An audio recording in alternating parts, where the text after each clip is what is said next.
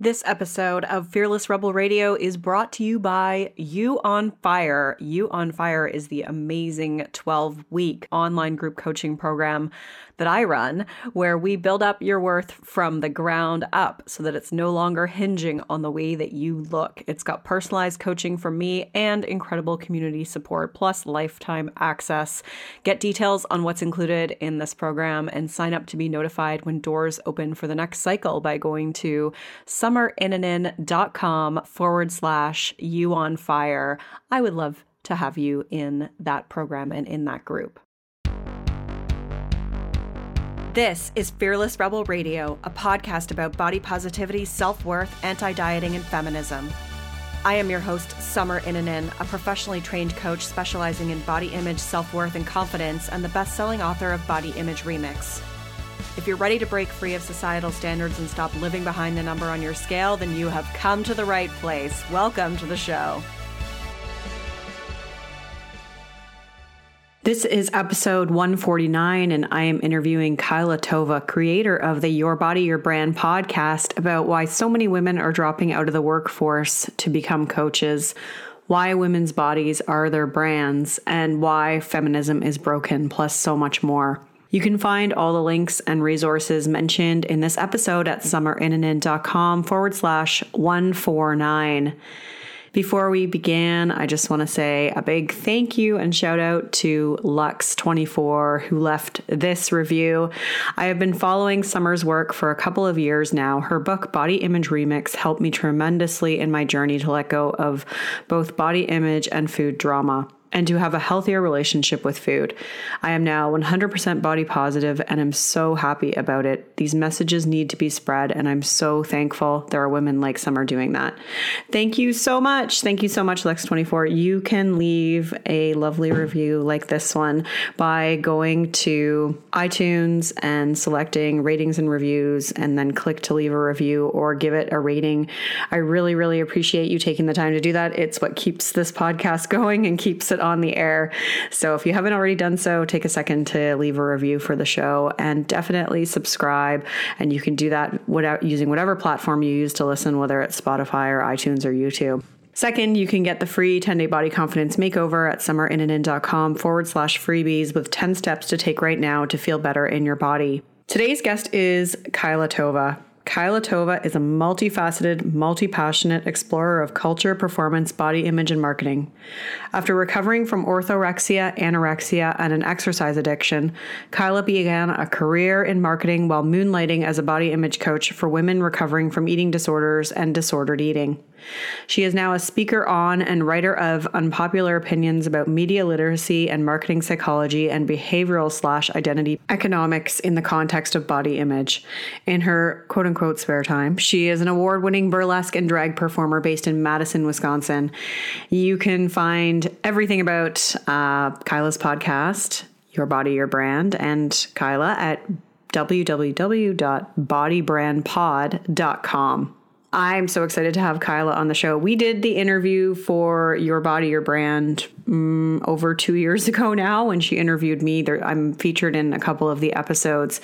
And so I've probably changed a lot since that initial conversation that we had, but she spent a lot of time working on this podcast and it's really great. I've listened to the first few episodes and they're awesome. So I highly recommend it if you're looking for another podcast to add to your repertoire. And I think you'll be inspired to listen to it once you hear today's episode. Let's get started. Welcome, Kyla Tova, to the show. How are you doing? I am fabulous. How are you? Good. We've been friends for a few years now, and that started when we were both in the paleo community, which we both defected from a while ago. But the last time you were on the show was episode 73, which listeners can go back and listen to in the archives. And you were talking about discovery, not recovery. And today you're here to talk about a new project, kind of new, but one that you've been working on as a labor of love for a long time, called Your Body, Your Brand. And I'm really excited to talk to you about it. Yeah, it is. Life has changed a lot, actually, since the last time we spoke, just in terms of career, not even just in terms of everything else. But yeah, Your Body, Your Brand has been a 2.5-year project that started probably just around the time that we last spoke. Mm-hmm. And it's so interesting because this morning, the first thing I saw on my Facebook feed was an ad for a t-shirt that said, "Brains are the new tits." And it was like supposedly a feminist t-shirt. And I found it, well, first of all, it triggered my gag reflex. And then second of all, I was like, well, this is very symbolic of the conversation that we're going to have. It's so perfect. Yeah. Yeah, it's so funny because when I see stuff like that now, so I'm actually going back to school to start a PhD based on the research that I've done as a layperson for this podcast. So I'm collecting stuff like that. So if you happen to have a screenshot, please send it over. Oh, I'll take one next time for you. No, I should have. I wonder if it'll come back because I did stop on it because I had to read it twice. I was like, oh. And my brain was just processing, like the gag reflex was there, and then my brain was processing, like, what is so wrong with this? But it was just everything was so wrong with it. Everything. Well, feminism is broken, so we could start there. Yeah, why don't you talk about that? So just to give you your listeners a little bit of a backstory kind of on what this whole project is and why I care about it and why maybe others might care as well. I'm not going to say you should too, but I hope people do. So if you go back and listen to the last couple of episodes that we've done together, I was a health coach. I started out, as you mentioned, in the paleo world, and I was talking about eating disorder recovery through a paleo lens, which is bullshit. And then I quickly figured that out and really spent a lot of time re-educating myself about what was so wrong about my worldview in terms of how I viewed health, fitness, and what a quote unquote good body is, right? I did a deep dive into intersectional feminism and really, really, really asked for people to challenge my worldview. And I got deeply involved in health at every size and fat acceptance, et cetera, right? But I was still coaching and losing thousands and thousands and thousands of dollars to the point where I have no life savings left. And I got really disillusioned. I was also working in a job at the same time that was killing me, and I had a nervous breakdown. And I realized, I got to fix something. Everything is broken. And not only am I not making money in my quote unquote real job, I was making enough money. I live in the Bay Area, so enough money is never enough. But at the same time, I wasn't making any money doing my quote unquote passion project, and my passion project was slowly killing me. So I figured, okay, I'm going to do this quick 8-episode interview podcast about why we want to turn our bodies into our brands and how marketing rhetoric can be manipulative and all of these things, right? Things that people talk about on your podcast all the time. Marketing of body image is bad. We know this. It's easy to manipulate, and it's easy to pull on cultural rhetoric to get people to buy stuff that they don't necessarily need, including a worldview that they don't necessarily need. And that slowly spiraled because the more conversations that I had, the more I realized that everyone was having the same conversation without realizing that they were having it. And I said, okay, I need to put these voices into conversation with one another. So 2.5 years, 40 hours of recorded interviews, and 15 episodes later, I have a documentary about what happens when women try to monetize their bodies. And I say women, that is an umbrella category. Anyone who is identifying as female goes under that umbrella. So I do feature women of color, fat women, thin women, white women, trans people, non-binary people on the podcast.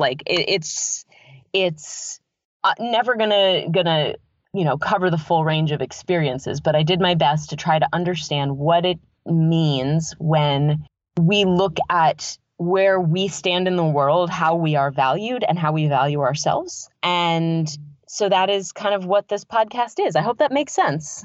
Yeah. I would love you to elaborate a little bit more on when you say that people's bodies are specifically, women identifying bodies have been their brands or have always been their brands.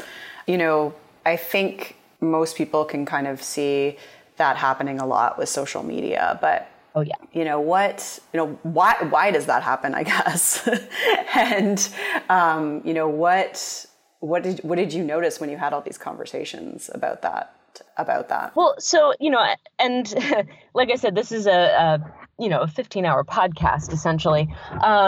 So I won't be able to go too deep into it, but when we think about it, right, up until modern history, up until feminism, right, women's rights and then feminism, women were primarily traded, right? Their value was traded. Whether you're a prostitute or a princess, your value is predicated on your body's worth, right? Whether it was your profession or whether it was your dowry. And even up until fairly recent times, women have used their bodies, especially in a heterosexual context, right, to get the things that money can buy, right? If they were not selling their bodies literally, then they were selling their bodies for food and shelter and care and, material things as well not in an explicit way, but that's just kind of in a patriarchal context, what the female body has always signified, right?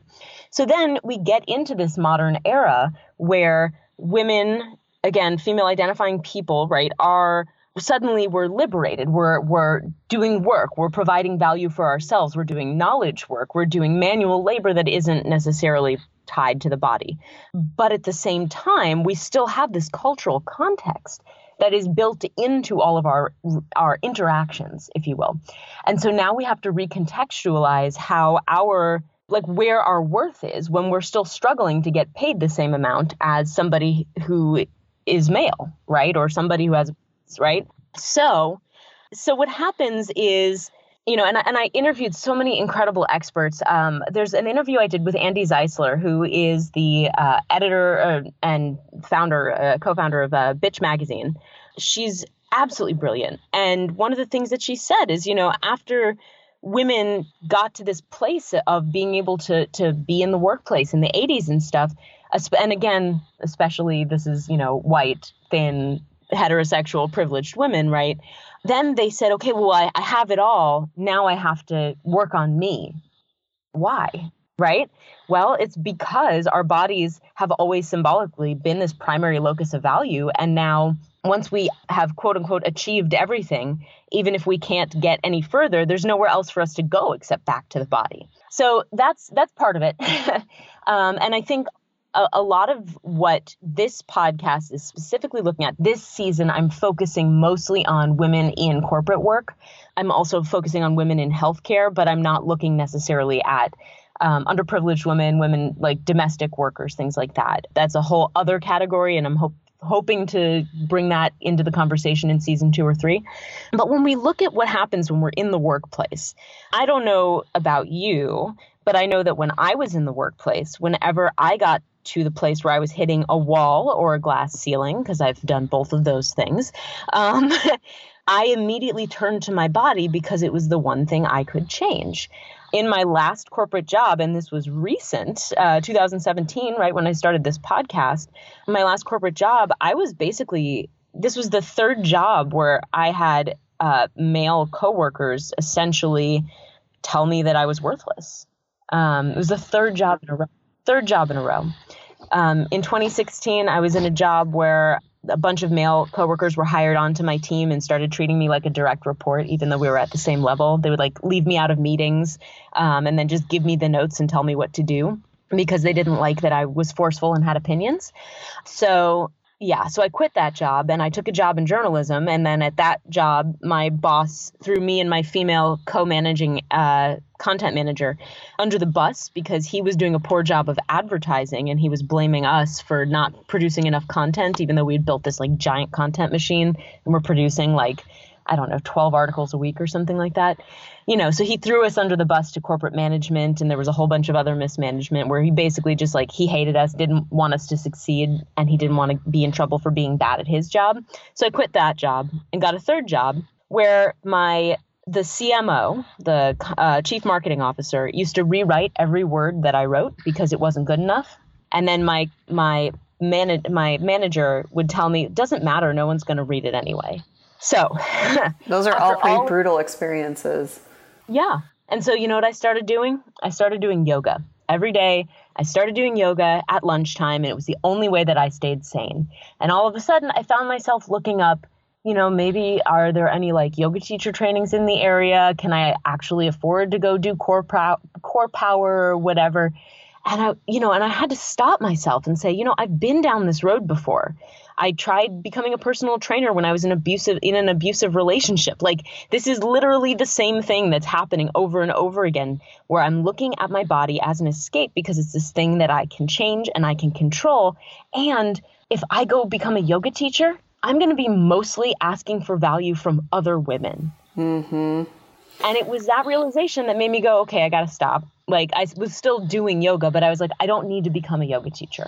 So I took a year off to freelance and work on the podcast and apply for graduate school so that I could go back and ask this question: what is going on? Why do I see this as my only route to value? And I'm hoping with the podcast that I answer this question. Yeah. And I think, you know, that your experience is not uncommon. And then I think there's like other layers to it as well, like other experiences, you know, this idea of becoming a quote unquote influencer or brand seems really palatable, and I don't want to say easy, but it creates this fantasy, right? It's like, oh, well, I can just do my hobby as a job and then I'm going to make all this money and everything's going to just be amazing. And for, I would say, like a lot of people, maybe the majority, it doesn't work out that way. But, you know, my experience with leaving the workforce wasn't necessarily because of any kind of sexist behavior or anything like that. It was just me being so obsessed with nutrition at the time and fitness and thinking, oh, I can make this into a job. You know, it was like the disorder becoming a job instead of just something I'm doing on the side. But as you said, it was also a coping mechanism to just escape from the torture, which was, you know, kind of working in the environment where I just didn't feel alive, you know? Mm-hmm. And, you know, so one of the episodes of the podcast, I actually talk about this book that changed my life. Reading it, I realized I wasn't crazy because I had assumed that my nervous breakdown was because I'm just an awful entitled millennial who wants to be doing their passion project instead of working an honest day and, you know, sucking it up like my parents did or, you know, whatever. And reading this book it's called Bullshit Jobs, and it's written by he's an anthropologist at the London School of Economics, David Graeber. And reading that book really changed my life, because even when you are not working in an actively hostile environment, the way that we have structured knowledge work to make you like the middle manager to the middle managers, how much of your day was spent scrolling Twitter? How much of your day was spent twiddling your thumbs waiting for an email to come in? How much of your day was like having somebody say, you know what, there's no value into the thing that you're doing because nobody's going to see it anyway, right? How much of it is just like, you know, standing around by the water cooler talking about TV or the latest diet? We've basically created this environment where we are dependent on these like literally like these bullshit jobs for the creation of value, and we're supposed to be grateful for it. But there, you know, Graeber actually draws on like studies that show that when you take people's agency away from them, like you say, you have to be in the office, sit down, wait for an email, and you sit there and nothing is happening, and you start to feel like the walls are closing in, right? And so then you have to go do yoga, or you have to go do burpees in the parking lot, which I've seen coworkers do, or you know what I mean? Like you feel like you have to get out and be doing something productive. When you have that agency taken away from you, it's literally crazy making in the literal sense. It can actually affect your mental health. Yeah. I used to open my Excel file to update my macros. Exactly. I wish I was joking. It gives you a sense of agency. Yeah. Right? Mm-hmm. So, and it's interesting because the other thread that you talked about was turning your disorder into your business. So there's an episode about that as well. There's an episode about how people with eating disorders have a tendency to go into this field. We have a tendency to like start to obsess about it. So when you put all of these factors in, right, you have this, like, there's lack of agency. There's a sense of like, I've got no purpose in my life, but I have to make money. There's a sense of like wanting community and, I hate the word tribe, but marketing, that's what they use, right? Wanting that. And then finding it when you get online and you're sitting at work and you're in a Facebook group talking about your macros or your nutrition or your yoga or whatever, and suddenly feeling like you have an effect on people, or updating your blog and having somebody comment. It's like, there are so many reasons why this happens and so many different factors that play into it, not to mention that the way that economics, the economic landscape is right now, where we see entrepreneurialism as this like be all end all sort of way of existing. It's just like we are living in the perfect time for this to be a thing. Yeah. Mm-hmm. And one of the things I've noticed, having had a baby and being, just around a lot of other moms, I've noticed that it happens a lot with moms. They get into like some kind of MLM because the cost of childcare is ridiculous for many people, and they can't afford to put their child in care, or they don't have the resources to be able to do that as well as look after their child, because it just requires so much time and mental and emotional effort. And so that this opportunity comes along where they can potentially, like, quote unquote, work from their phone to make an income. And it can seem really appealing because it's like, what else am I going to do? There's no other opportunities. And I think it really comes down to, like you said, like loss of agency, in that, there's not enough resources set up to support mothers. There's not enough, cost-effective childcare. A lot of things put us in that position where that looks like the best option. And for some people it is. Like, I don't fault anyone for going into that. I think, we could definitely tear apart network marketing and MLMs, but I don't fault anyone for going into that, especially now kind of seeing like what it's like to be in a situation where you can't actually afford to kind of go back to the workforce and raise a child, like, which seems like a that doesn't make sense, but that's the way that it is. 100%. And honestly, so I actually have 2 episodes on MLM in the podcast, because I look at that as a case study for this larger theme. And my goal with the MLM episodes is not to like cast aspersions on anybody for doing it, because like you said, I get it. I have considered it myself. I have felt trapped and wanted to get out. And there's a built-in business model and a built-in community. Are you kidding? Of course I'm going to sign up, right? And I did my best to talk to people who are currently in it and enjoying it, in addition to the people who have gotten out. Because there's already a podcast about why it's bad. Go listen to The Dream. It's great. You know what I mean? My goal is to look at that as a case study for health coaching and wellness entrepreneurialism in general.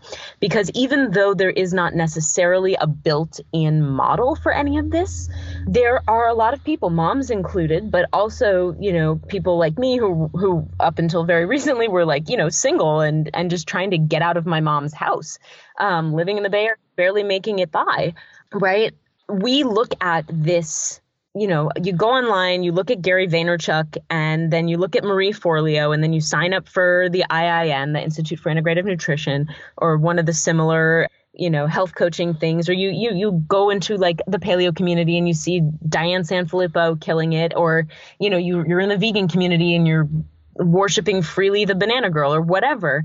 And you see that there is a path to success, and there are 6 tricks that you can try, the same way that if you were to go into MLM, there are like these 6 products that you can sell, right? That you see these images of people being successful and support networks already built in, and you go, oh yeah, I could do that. What makes these normal people any different from me, right? And then you get sucked in. And when you do, you start to build your identity around this thing that you have been sucked into. I have a whole episode on identity economics, actually, if you're interested, which is a very like niche branch of economics that I stumbled upon while doing research for this. But the idea is that, when you start to pour money into your identity as an XYZ, and in our case, right, it's like health coach or nutrition person or, yoga teacher or whatever, when you start to pour money into it, that takes on a different form of value in your life. Very few people like sunk cost, right? Like nobody wants to say, I lost money. So you keep going. It's like playing slot machines, right? I've seen somebody win. I know it's a gamble. I know I'm not going to be there's a very good chance I'm not going to be the winner, but like I'm the hero of my own story. I've already put money in the slot machine. I might as well just keep playing. So I want to bring it back to kind of like the feminism is broken, because I think a lot of people would see someone who leaves the workforce, goes out to start their own business, make their own living, builds up a blog or a social media presence or a clientele or whatever it is. They would see that as being very empowering, and therefore, that would be considered very feminist. Tell me why that's broken, or tell everyone why that's broken, or why that doesn't jive up with real empowerment. Sure. So first of all, I hate the word empowerment. After doing this podcast, I never. Yeah, I bet. ever. So empowerment, it's like that the GIF from what's it called? The Princess Bride. It doesn't mean what you think it means, So when we talk about empowerment, that's a word that has to do with social groups, right? Like we're looking at disadvantaged groups gaining power in a way that they have not had before, usually financial and political, often social.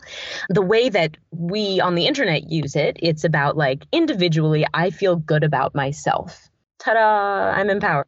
The thing is, so, and this gets into, I take like 3 episodes to explain this in the podcast. So here's a quick primer. So, all right. So we live in an economic system right now where the individual is prized above the collective. They call this term neoliberalism. So if you see that floating around the internet, I'm going to do my poor job of explaining it because I'm not a scholar of neoliberalism yet. I'm just a layperson who is really weird and does a lot of research on very deep economic stuff for fun. But essentially, the idea is that everything in neoliberalism is property of the market. Okay. The market being the private sector, right? There's nothing. The idea is that, social services, social empowerment, that's all BS. Everybody is one unit of human capital, and we're all out to maximize our own value. And we look at ourselves in terms of our current value and our future value, right? So my current value is nothing compared to my future value when I am an empowered feminist lady boss, right? When I have started meditating and I bought enough quartz and I have, somehow gained a following doing headstands or whatever, right? So we're all in competition with one another when everything is owned by the market. Every minute of our time is a minute of hustle, of work, right? And any minute that we are not working, we are losing value because somebody else is out there accruing value. And so when we look at ourselves as entrepreneurs, as individuals set out to quote unquote empower the community, but in reality, get as much value as possible, gain as many likes as we can, grow our followings, get a lot of money. When we're doing that, whether or not we are helping people along the way, we're still bought into this economic system that doesn't want us to truly empower other groups. So I'm going to sound like a socialist weirdo right now because I am. This past has made me one. But, talking with a lot of feminist scholars has made me realize how far our feminism has become entrenched in this ideological economic system. So our feminism, this lady bossism, is not feminism per se. It is feminism styled in the manner of men. Okay. And what I mean by that is in a male patriarchal society, the one in which you and I were brought up, right? People who are men make the most money, right? People who are men are in constant competition. That's the manly way to do things, right? And so when we style our feminism, the feminism of the 80s, right, where we have it all and we've got on the shoulder pads and we're mimicking men literally, we've taken that and internalized it now, so we don't need the shoulder pads anymore. But even if it's just women are winning versus men, it's still competition. It's still individualistic. And that isn't what feminism is about, right? I talked to real fast, and there's a professor she was at USC and now she's at the London School of Economics, Sarah Benet-Weiser. She said something that absolutely blew my mind. She said, feminism isn't just like, it's not like about equality and all of this stuff. Feminism is about value. It's about how women are valued in society. And in a neoliberal society, we're valued based on our bodies, based on our competition, based on our hustle. We are human capital, and it's not about, raising each other up. It's about who can win. Mm-hmm. And I was just going to say, it's really set up for, thin, young white women, really attractive, quote unquote. That's where we see the people accruing the most value. But even the people who are not in that group are mimicking that group to try to enter that group. Yes. So it's one of those things where, like, I'm really struggling with the best way to phrase this, but I don't think that the word radical means what we think it means either. I think that a lot of people who are doing supposedly radical work on the internet about dismantling XYZ are not doing that. They're mimicking the groups that they're trying to dismantle in order to get to the same level. And I don't think that any of us are going to move past this plateau that we've all hit until we can understand that the only way to move forward is to not to dismantle in the manner of men, but rather to, I don't know, I'm still learning all of these things. This is why I'm going back to school, right? I want to understand, what are the alternatives to this?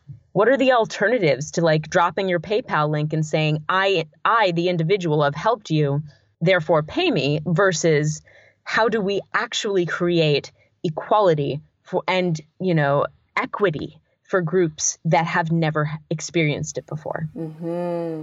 Yeah, because my question was going to be, okay, like, what do we do with all this? Like, what are we supposed to do with all this?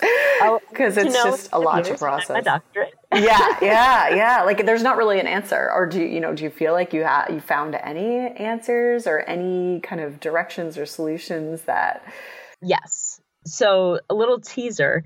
There's a lot of really great work going on in London, actually, right now, in, like, England, where they are looking at more collective models. I will say that in America, at the very least, we're not good at collective action. We're really good at individualistic, selfish, me-focused stuff. That's why the internet's so broken. We're the ones who had our hand in that.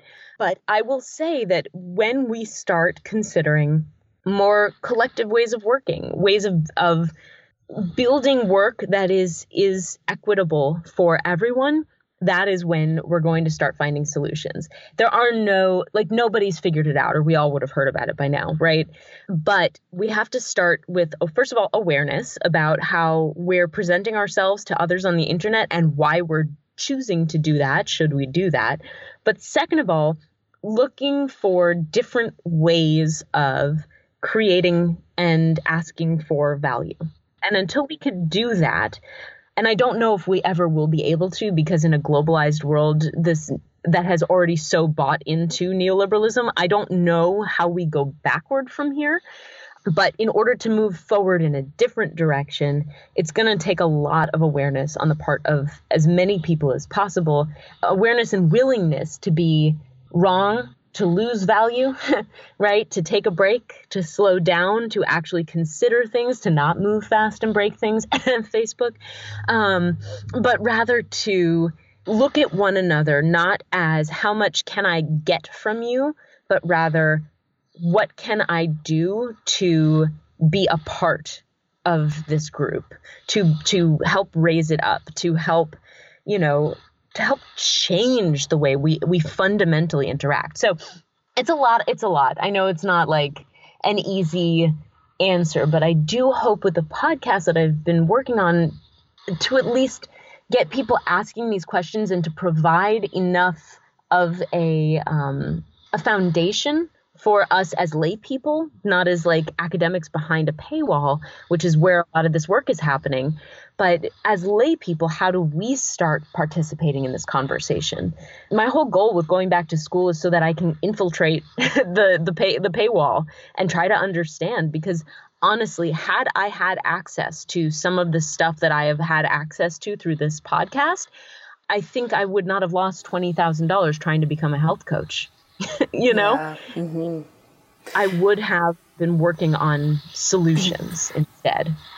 Yeah, it's really interesting stuff, and I think it's for even myself, and I think most people, it's like really next level stuff to even sort of think about this stuff. You know, I think most of us can kind of agree, like, oh, people who sell weight loss are, you know, under the guise of empowerment, like there's so many issues with that, but this is like taking it like a lot deeper and looking at the whole sort of model of selling yourself, and even people who, you know, like myself, who are coaching in a way that's actually helpful to, you know, individuals in society, and trying to, you know, like, as you said, just dismantle diet culture in my case, but anything, and still looking at that and saying, okay, but there's still like problems to that model overall. Not to say that like I'm going to walk away and be like, okay, I'm out, like that's wrong. But it's just really, yeah, like you said, it's awareness of that is the first step. And it is really interesting to